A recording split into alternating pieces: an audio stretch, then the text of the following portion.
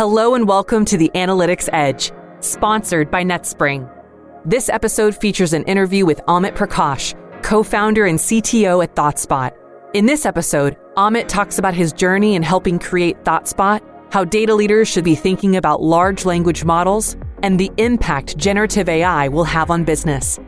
Now please enjoy this interview between Amit Prakash, co-founder and CTO at ThoughtSpot, and your hosts, Thomas Dong, VP of Marketing at NetSpring, and Vijay Ganesan, co-founder and CEO at NetSpring. Analytics Edge is a podcast about real-world stories of innovation. We're here to explore how data-driven insights can help you make better business decisions. I'm your host, Thomas Dong, VP of Marketing at NetSpring. And for today's episode, my co-host is Vijay Ganesan, co-founder and CEO at NetSpring. Thank you for joining me today, Vijay. Thanks, Tom. Looking forward to this. All right, Vijay, you know our guest very well. Back in 2012, you both co-founded ThoughtSpot with a few others. Amit Prakash is now, of course, the CTO at ThoughtSpot. And ThoughtSpot is a market-leading business intelligence platform that helps anyone explore, analyze, and share real-time business analytics and data easily with AI-powered analytics. Amit, thank you so much for being with us today. Thank you. It's a pleasure. Amit, welcome. I've been looking forward to having this conversation with you. I've seen you in action at ThoughtSpot, the brain behind ThoughtSpot search and AI technology. All right. And today's topic is all the buzz, large language models or LLM. Generative AI has, really become a mainstream topic, even in the media. New York Times, Wall Street Journal, they're all writing about it. Its impact could, of course, be of the same scale as the internet and mobile.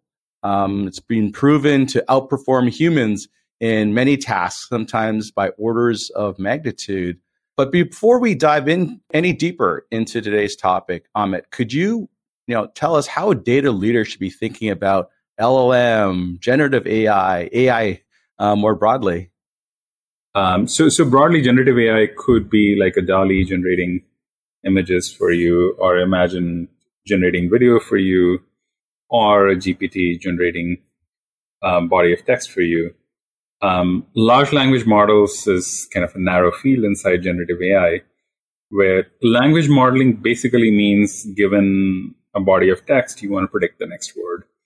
And the large part of large model is basically we're doing this with help of really, really large neural networks, in particular transformer networks. Yeah, that's very, very helpful. And obviously seeing many of the product announcements coming out of ThoughtSpot, where you're starting to embed some GPT capabilities into your Sage offering. So maybe let's take a moment and you can just walk us through your career journey in analytics, where you started and how you ended up at ThoughtSpot and helping found that company. Yeah, sure. So right after finishing my PhD, I joined a small group at Microsoft, maybe like 5 or so engineers. And that team grew a little and went on to build the very first web scale search engine that eventually became Bing.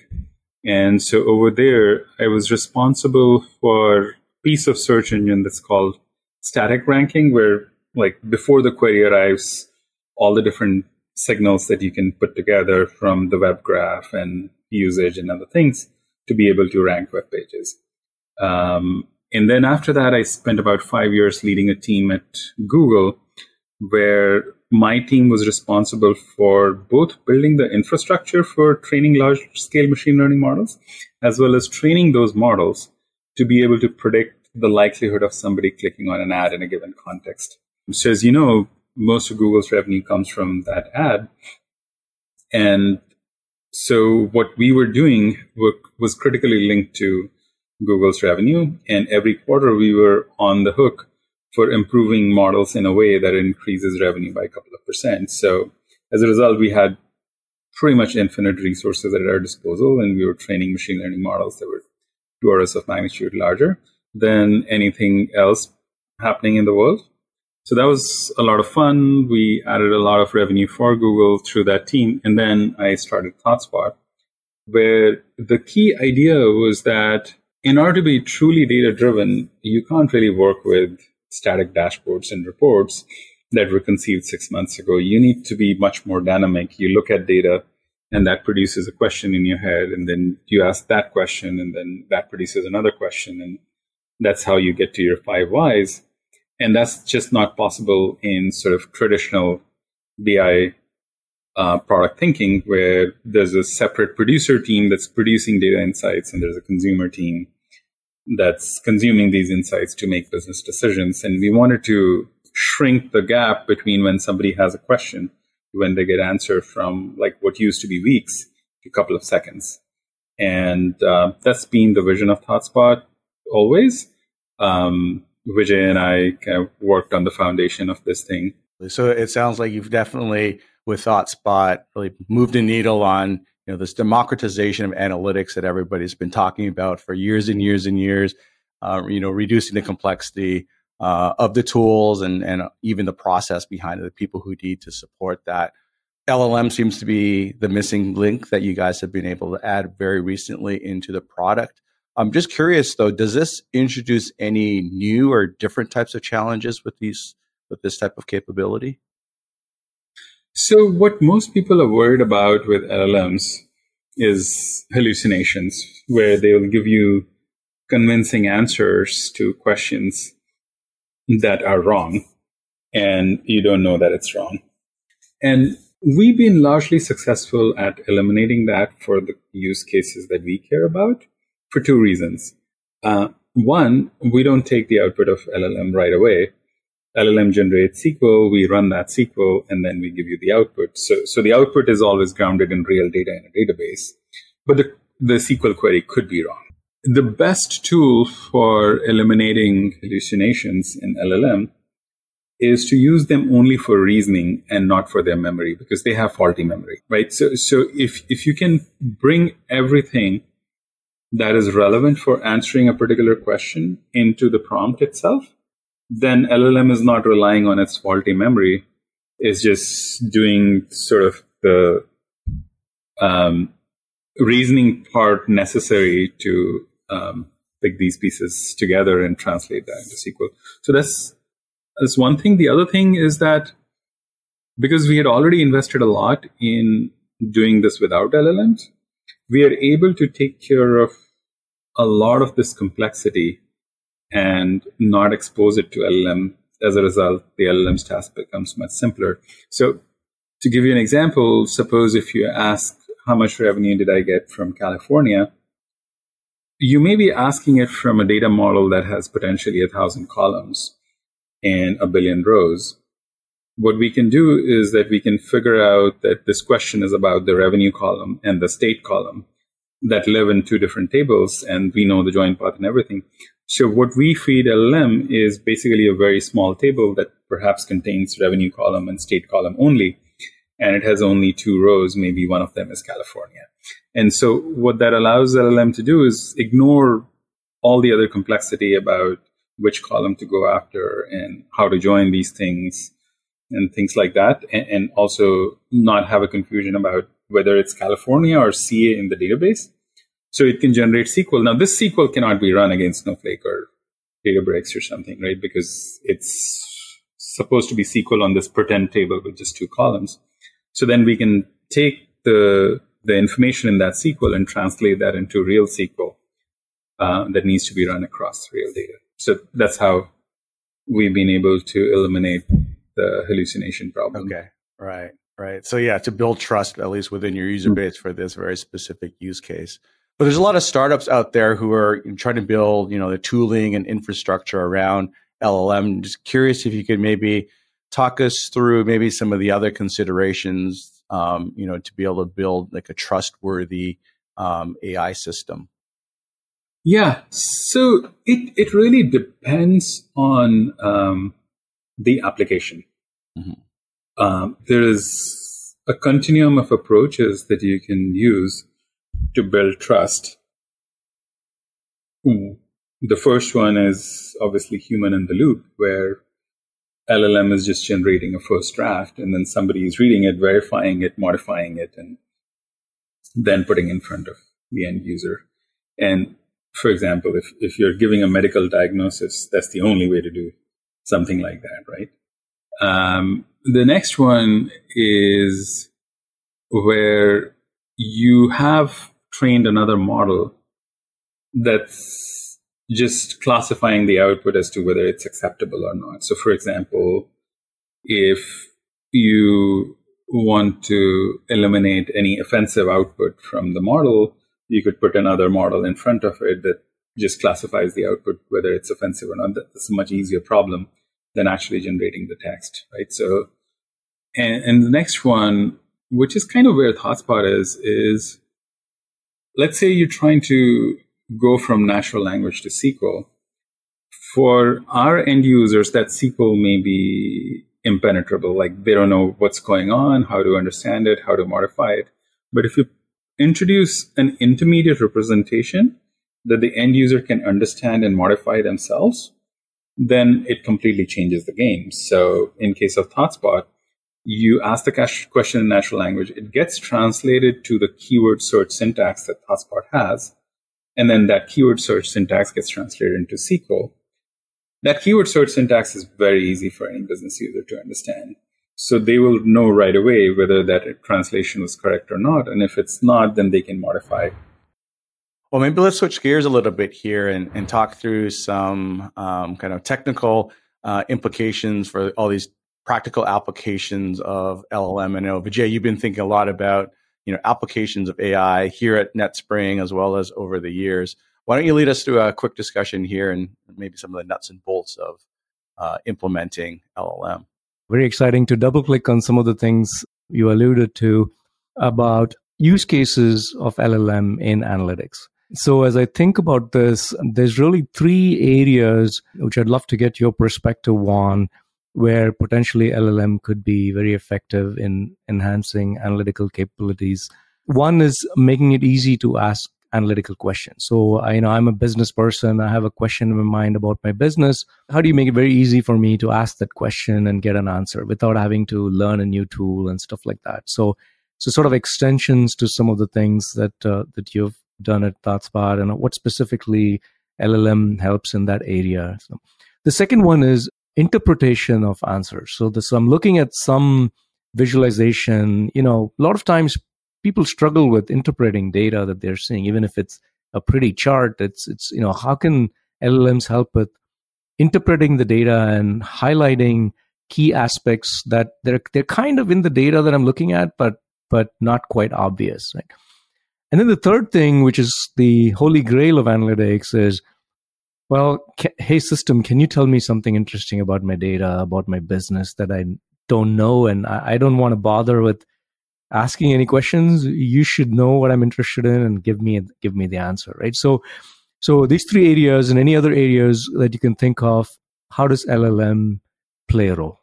Yeah. So the first one is, I guess, pretty obvious that I'm a business user. I have a data question. I have a particular way of phrasing the question based on how I think about these business entities. How do I bridge the gap between the way I can think about it versus the way the system needs it, right? Like, I may be thinking, how much ACV is likely to be closed this quarter.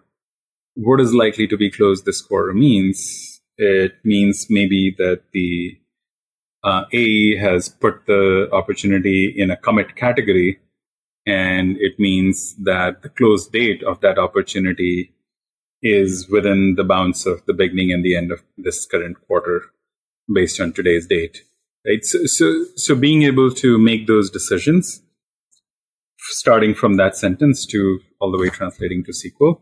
And this has really profound implications for how much value you can get out of data. A quick example I can give is that we were training a set of people who work on trading floor. And their job every day is to pick up the phone and negotiate with a bank how much they're going to pay for borrowing securities from some other bank for something that they're trying to do, right? And so these are people who are spending most of their day kind of looking at numbers and making calls and negotiating with another human at the end. They are not data savvy. They're not SQL savvy. They're never going to do anything about data unless they had a tool like ThoughtSpot Within that training, one of these traders figured out that they were getting overcharged by a particular bank to a tune of $2 million a year compared to all the other banks. So there was some sort of a price gouging being done by one partner bank that they had. And this person had enough sort of business context to be able to ask that question and make that comparison. But without the ability to ask that question, this question would have never been asked because the people who are sort of doing analytics are not thinking in those terms. And I've got example after example where, like, when you enable the person who has the strategic and tactical responsibility of making decisions gets enabled to ask data questions, they ask very different data questions and create a lot more data value. The second one you talked about, which is explaining what's going on with the analysis, I used to chafe at that one, to be honest. I was like, the chart is right there. You can see the line is going up and then coming down. Why does somebody else need to tell you that it peaked in April and then it dropped 20% after that? Like, what's the point of all that? What I've learned over time is that these things are useful for two reasons. One, there's a lot of human labor goes into writing these things for purely regulatory purposes. And it's just like work that nobody wants to do. You're just reading a chart and you're writing something, and then it's just a requirement that you need to do. And automating that has a lot of value. But the second is that there are a lot of busy execs out there who don't even want to go into a dashboarding tool and look at the numbers. They just want the summary of what they would glean from that dashboard. And it makes sense to extract that summary and send it to them. So what you can do is you can figure out what are the most common things that people take away from the data, which is like what's been trending up, what's been trending down, what are the patterns, where the correlations are. And you can search for existence of that in the output data.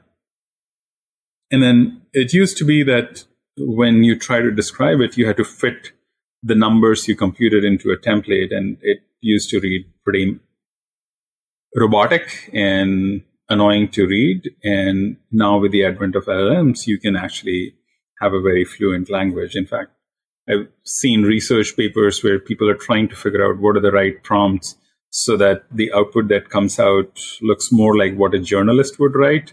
And it has sort of that catchy title and catchy description as opposed to just saying it in a bland way. So there's some interesting work going on there. And we are working on sort of narratives as well. But what we are doing is trying to go one level deeper than what you can see on the dashboard. So what you might see on the dashboard is that a particular KPI that you cared about dropped by 10%. But if we see that, then we will also do the root cause analysis of why it might have happened. So when you get the summary out of dashboard, it's not just what you could glean from the dashboard, but one layer deeper.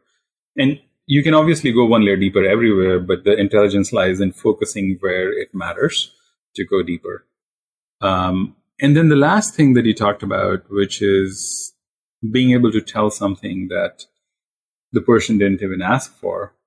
You and I both know this example very well, where there was a bank down in Australia where they ran sort of our AI insight capabilities, Spot IQ, and they found that there was a lot of insurance claims that they had paid out, but they were supposed to be paid out by somebody else. But because of software bug, it was sitting in a queue that no one was looking at. And it was costing the bank to the tune of $20-30 million. And sort of one invocation of finding anomalies in their data in an automated fashion surface something like this. We've seen other examples where abuse in travel policy costing company millions of dollars extra that got exposed through this. So this was possible to do even before LLMs. There is an interesting idea that I've been brewing for a while, which is what happens is when you're looking at statistical anomalies, some of those are truly a surprise to the human being sitting at the other end of the computer. And some of those are just statistical anomalies, but not real anomalies in the sense that the person already knew. Like, for example, if I tell you that you had a lot more sales during Christmas week, like the week before Christmas, than any other week, it'll say, tell me something I didn't know. Right? So that creates a lot of noise, and that hides the real insight from people's view, because you have to go through 20 supposedly insights to be able to find one real insight. And you might get bored and never look at that 20th one, right? So the trick there is to be able to capture the mental model of the end user so that you know what they're already anticipating. If they're already anticipating an increase during Christmas season, you can see that from sort of previous trend. If they're already anticipating the amount of revenue they produce from a particular state to be proportionate to the number of stores in that state, can you capture that? And then that way you can denoise these insights, and meaningful insights surface a lot more. And that requires a two-way conversation between sort of the algorithm and the end user. And these are the kinds of things that you can do with LLM that wasn't possible before. A question on, which is a very fundamental question about LLMs and analytics and analytical computation. So if you look at sort of the more common examples that you see of LLMs, it's very text and human language oriented. Now, how does that same set of concepts apply to analytical computations? Does it translate? Is there something more that has to be done? Does it have to be specialized LLMs? How does it translate? So the most powerful application of LLM that I can see right now is code generation, right? And so anything that you want to automate, including data tasks, hopefully you can describe it in simple terms, and that generates code, and that code does the task for you. And that's really the way I feel like it's going to be in analytics. Now, the largest LLMs out there today, like GPT-4 and Claude and Bard, are all trained on enough code that they can do code generation out of the box. And then there are more distilled models that were specifically trained on code generation. So one definite advantage these models have is that they are much smaller, so the latency and the cost of inference is less. They may also be better at some of the code generation tasks than general purpose ones. But in general, the larger models tend to have more common sense reasoning capability, which makes it easier for them to fill the missing gap in the task description in natural language. So I think the jury is out whether you're going to prefer a distilled model just for code generation or a general purpose large model. So you talked about institutional knowledge, right? And for analytics to work well, you need a lot of context, right? You need to know a lot about the business to be able to come up with intelligent analytical insights. There is, of course, the prompts that you can use in ChatGPT about weather or writing an essay or things like that, where it's using the corpus of everything that's available on the internet to be able to come up with a good answer.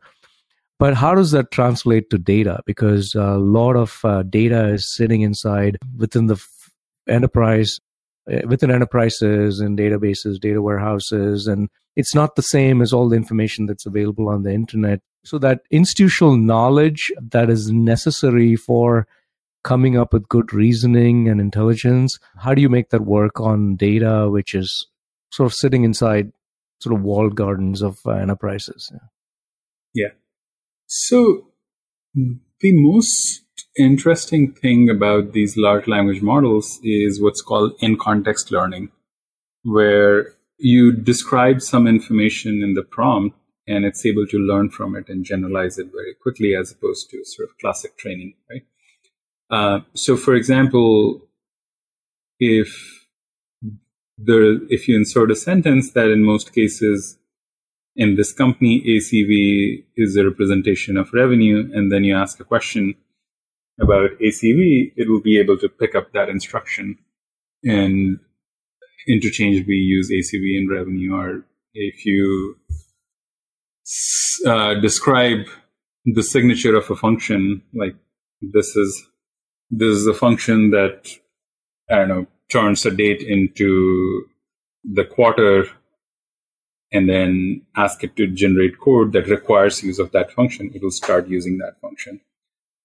So most of the times, the right answer is that you pick up the relevant institutional knowledge and inject that into your prompt. And that's why vector databases have become such a huge thing lately, where what you do is you take all that institutional knowledge that's available in a written form, and you chunk it into paragraphs, and then you create a representation of that paragraph's meaning in vector space through embeddings, and then you store that in a vector database. So when you're trying to answer a question, you will turn that question into an embedding as well, and then you do k nearest neighbor search in the vector database, and then you find k relevant paragraphs, and then you inject that into prompt, and then you ask the LLM to do whatever it is you're trying to do, answer a question,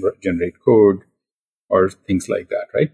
So that's one way to inject institutional knowledge. And this is sort of ties into what you were saying earlier about you want the intelligence and the inference, but you don't want memory, right? Yeah. That's what it relates to. Yeah.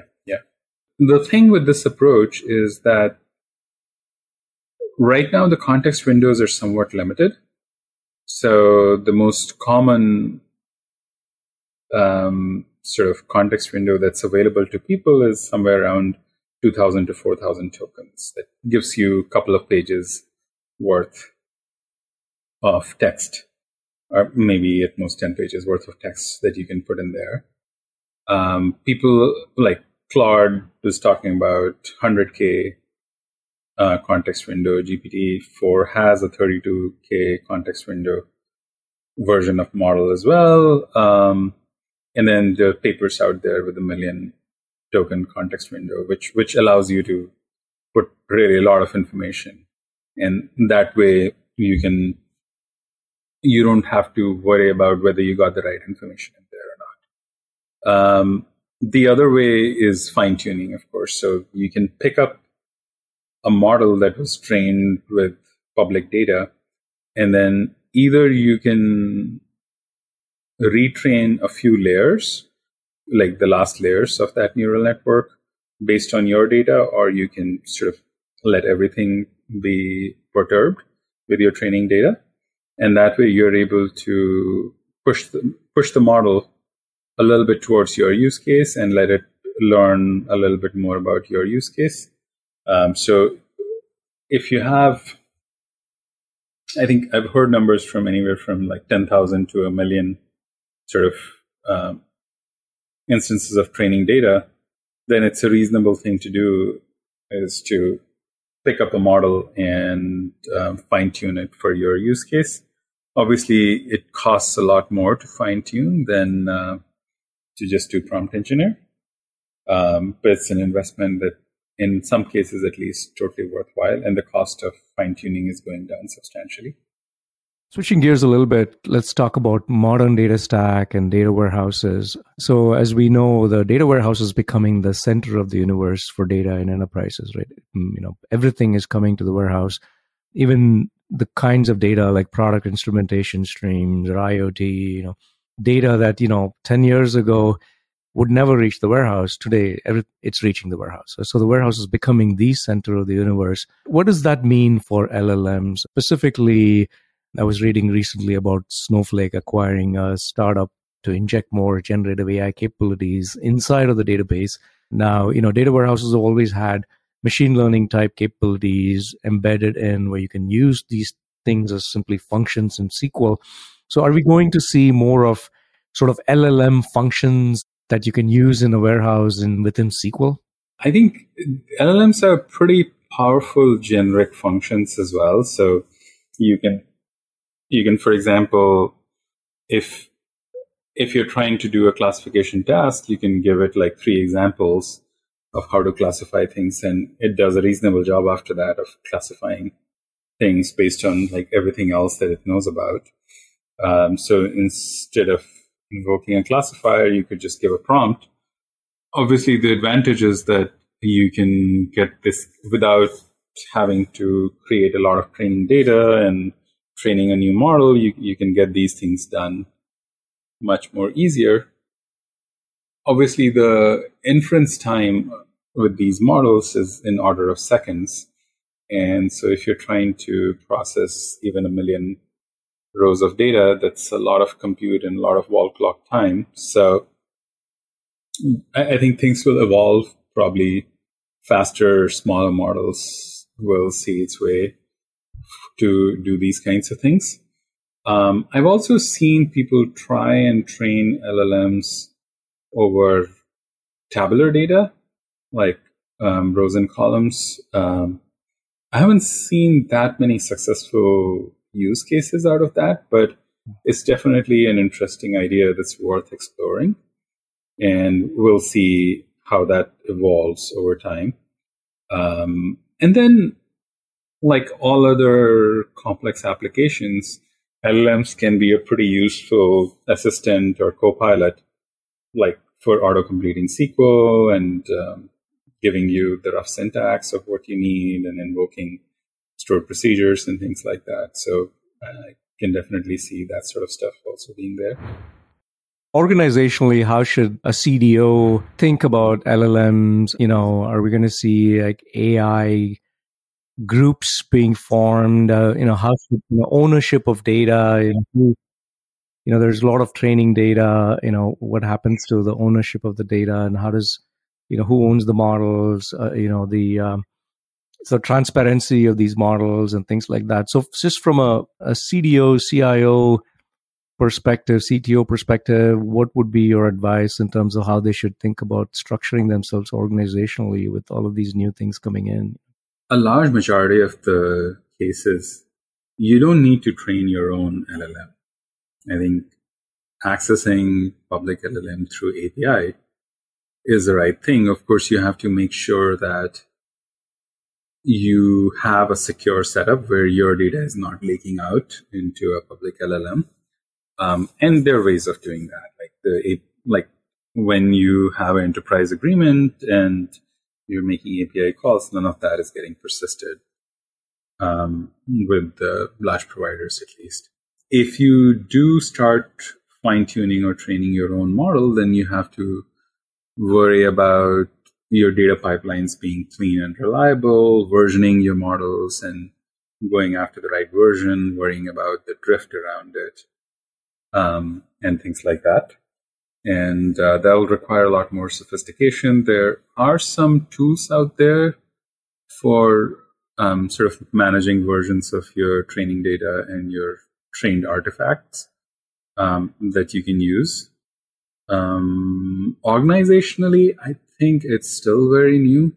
So I don't think sort of a proper discipline has emerged out of it, but a lot of what happened in classic machine learning or data science still kind of applies here. So I think those best practices will still continue to be a good thing, where you're doing your test and train separation, you're versioning your data and your model, you're monitoring your data pipelines for quality, you're monitoring your model outputs for drifts and things like that.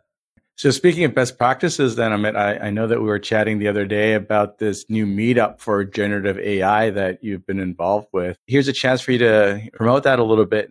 Yeah, no, thanks for bringing that up. So, last 6 months have been crazy, and anybody who's been trying to stay on top of this thing has realized that that's a very hard thing to do. And even like yesterday, our guest, Sven, was saying that most AI researchers he knows kind of secretly feel that they are behind as well in catching up, because like every week there's a new paper and you need a few hours to be able to read it. So the idea behind creating this monthly generative AI meetup was that we can all learn together and help each other out. So this was the very first one that we did. About 100 people registered, and the managing director of Coastal Ventures, Sven, was leading the discussion, and it was fantastic. And we hope to continue this and have a fantastic speaker every month, and have an engaged community around it where people are asking great questions and we are learning together. If you search for ThoughtSpot Generative AI Meetup, it should show up. Well, thank you so much for joining us today, Amit. This was a fascinating conversation on one of the hottest topics out there. It was a real pleasure to have an expert in the field like you share your experience to date and wisdom and thoughts for the future. So again, thank you very much for joining us today. Vijay, any final thoughts from you? It's always a pleasure talking to you, Amit. Always deep insights, well thought through and well presented. Really appreciate it. And I'm sure our viewers would benefit greatly from this. Thank you so much for doing this. Yeah. Thank you. It was a wonderful conversation. I enjoyed it. And thanks for hosting me. All right. Well, that was a really fascinating conversation with Amit here. There was just so much there to distill. Maybe, Vijay, why don't you take a stab at summarizing your key thoughts out of today's show? Yeah, it was a great discussion. Amit's a great thought leader in the space, and it's wonderful to have an expert in the space on our show. One thing that I found interesting in what Amit said was this idea that you want to leverage the reasoning and the intelligence of LLMs, but not necessarily the memory, right, to avoid hallucinations. And so his approach of, vector databases and leveraging that and then feeding the appropriate context to the prompt to avoid the hallucinations, I thought that was a very interesting idea, which I hadn't thought about before. Yeah, absolutely. And for me, kind of from my own journey in analytics, thinking kind of the massive business impact and potential here, I think back to like 2011 and pop culture when AI suddenly became mainstream with the Jeopardy challenge of Watson over at IBM. And it's taken us, 12, 13 years here now to come up with like viable commercial applications of it. And, some of the discussions that we had around trust around these systems is really been the challenge of really any analytics application to really receive kind of the widespread adoption, right? People need to trust it before they're able to use it. And when we thinking about using them for reasoning, I think he dropped the terms, they're great assistants, they're great co-pilots. That's where we are today, right? And it's proving to outperform humans on many tasks by giving us that that ability to cover that first 80% with these technologies, but still have humans to finish that last mile or last 20%. And so really, the potential is still there, right? We're only scratching the surface of what these tools and technologies can do. And as we become more confident and trustworthy in these systems, they will certainly move beyond just assistance. And I'm sure humans will happily, in select cases, allow it to completely automate some processes. Yeah, and he gave us a couple of examples of how a business person could get tremendous value from this system, right? He was talking about a trader that was able to detect, some fraudulent commissions or with a partner bank and so on, right? And there's something interesting concept there, which is the way a business person thinks of analytics is very different from the way a data person thinks of analytics. So there's always an impedance mismatch there. And with LLMs, it makes it easier for a business person to ask and get answers without having to translate that into something that a data person understands. So that really opens up phenomenal opportunities because the data person cannot think the same way as the business person thinks and vice versa. And so we're stuck in this world where the business person has some idea in their head, but then it's lost in translation. And so you don't get to the analytics. Whereas in this world now with LLMs, that you don't have that impedance mismatch, right? So to me, that struck me as some great examples of how this is going to really take analytics to the next level. All right. Thanks again, Amit and Vijay, for helping me co-host today. That concludes today's show. Thank you for joining us, and feel free to reach out to either Vijay or myself on LinkedIn or Twitter with any questions or any suggestions for future topics. So until next time, thank you very much.